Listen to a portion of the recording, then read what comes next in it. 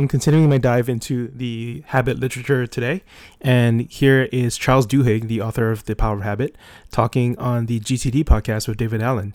And Charles, his primary contribution to the habit literature is this idea of a keystone habit. So he goes into it a little bit at the end. So stick around. So give us a quick overview of the whole thing. Sure. What we look at, the goal of the book is to try to explain to readers, I think, three core things. The first of which is to explain why habits exist and what their structure is. So we know from research in the last decade or so that every habit is made up of three parts. There's a cue, and then a routine, and then a reward. It doesn't matter if you're talking about why someone eats donuts in the morning or why a company does research and development a certain way. You can break down these unthinking decisions, these patterns that emerge into a cue, a routine, and a reward. And a habit is essentially a decision that someone made at some point and then stops making, but the behavior continues. And the reason why I mentioned the cue, the routine, and the reward is because most of the time when we think about habits, we focus on the routine, right? I want to run more, or I want to eat less, or I want my company to be more efficient. And the routine is the most obvious part of a habit. But it turns out, based on the research that's been done, that the cue and the reward are just as important. What the trigger, the cue that sets off a behavior, and the reward that that behavior provides, if you understand these two things, then you gain a new lever for changing the behavior, the routine itself. And so that's the first lesson that the book tries to explain is, let me explain to you how to identify the cues and rewards in your own life, how to identify your own habits. And once I explain to you how to identify cues and rewards in your own life or your own organization, let me try and help you figure out why they're so powerful. So why, for instance, when I see a donut, do I suddenly start craving donuts? I might not have been hungry 10 minutes ago, but as soon as I see that donut box, that tickle starts in my brain that I really, really want a donut. And until I go and I pick it up and take a bite and sort of get that hit of sugar, I feel unsatisfied. Well, in that case, the box of donuts is the cue and that hit of sugar is the reward, and picking it up becomes a habit.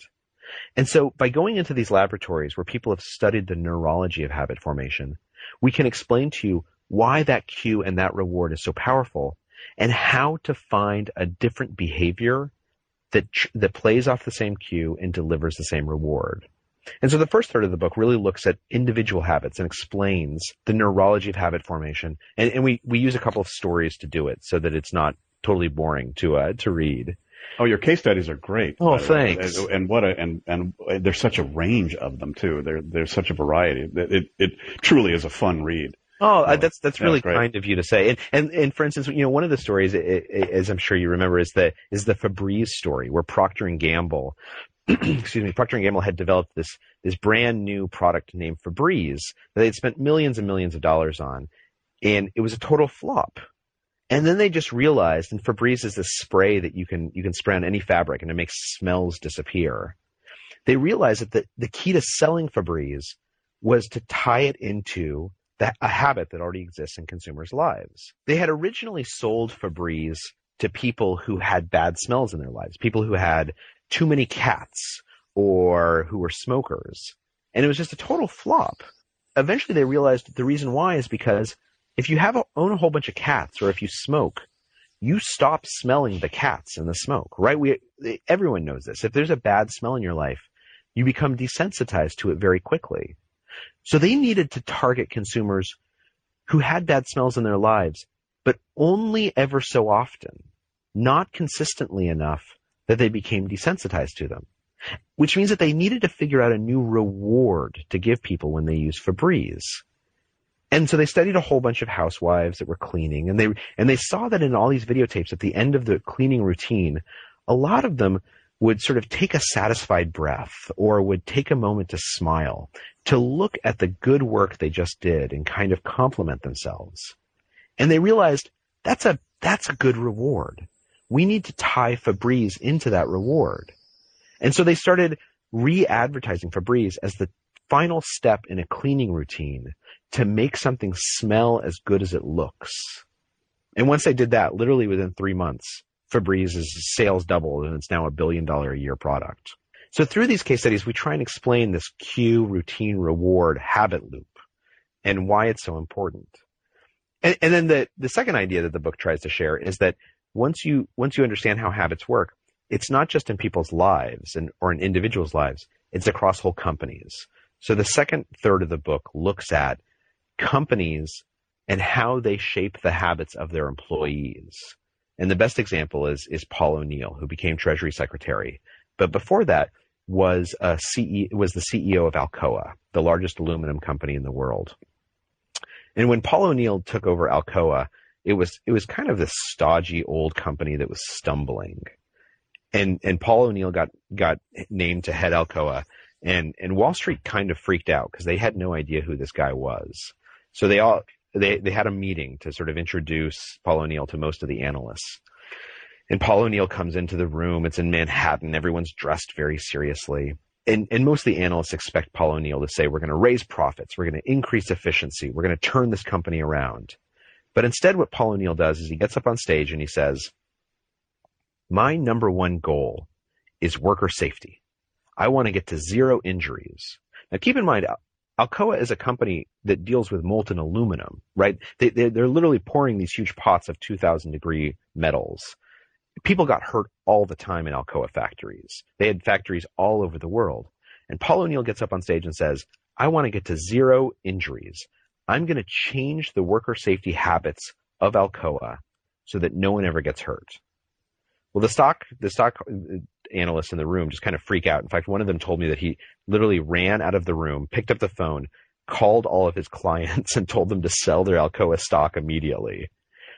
But what's amazing is that what Paul O'Neill knew that he was doing was he knew that his predecessor had tried to change the efficiency and the profitability of Alcoa and had totally failed. In fact, workers had gone on strike. His managers had gotten really upset. So Paul O'Neill said, I need one habit that I can change. And if I can change the right habit, I think it's going to unlock all the other habits in this organization. So the habit he decided to focus on was worker safety habits. And this is, you had mentioned before, this concept of keystone habits, that some habits seem to have more power than others because once you change them, like a chain reaction, they set off all these other changes. And when Paul O'Neill decided, I'm going to focus on worker safety habits, what he did is he found something that everyone at Alcoa could agree on. There was no one who was going to say, no, I think it's good for us to have an unsafe workplace. And the way he changed worker safety habits was by focusing in on why accidents were happening. And it turns out if you focus in on why accidents are happening, you have to look at the efficiency and the productivity of a plant. Because very often an accident happens because you're not doing something the best way. And once you start focusing on the efficiency and productivity of a plant, you can go to the workers and you can say, here's a better way to make aluminum. Are you guys willing to do this? Will you join me in this? Because it's going to reduce injuries. And within 1 year of Paul O'Neill taking over, Alcoa was the top performing stock in the Dow Jones Industrial Average. Literally, he turned the company around on its head.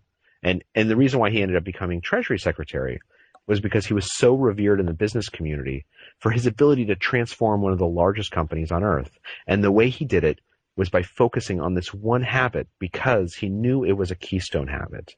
And that by unlocking people's ability to change worker safety patterns, he would give them tools to change behaviors on the assembly line, selling, management, communication, and that's exactly what happened.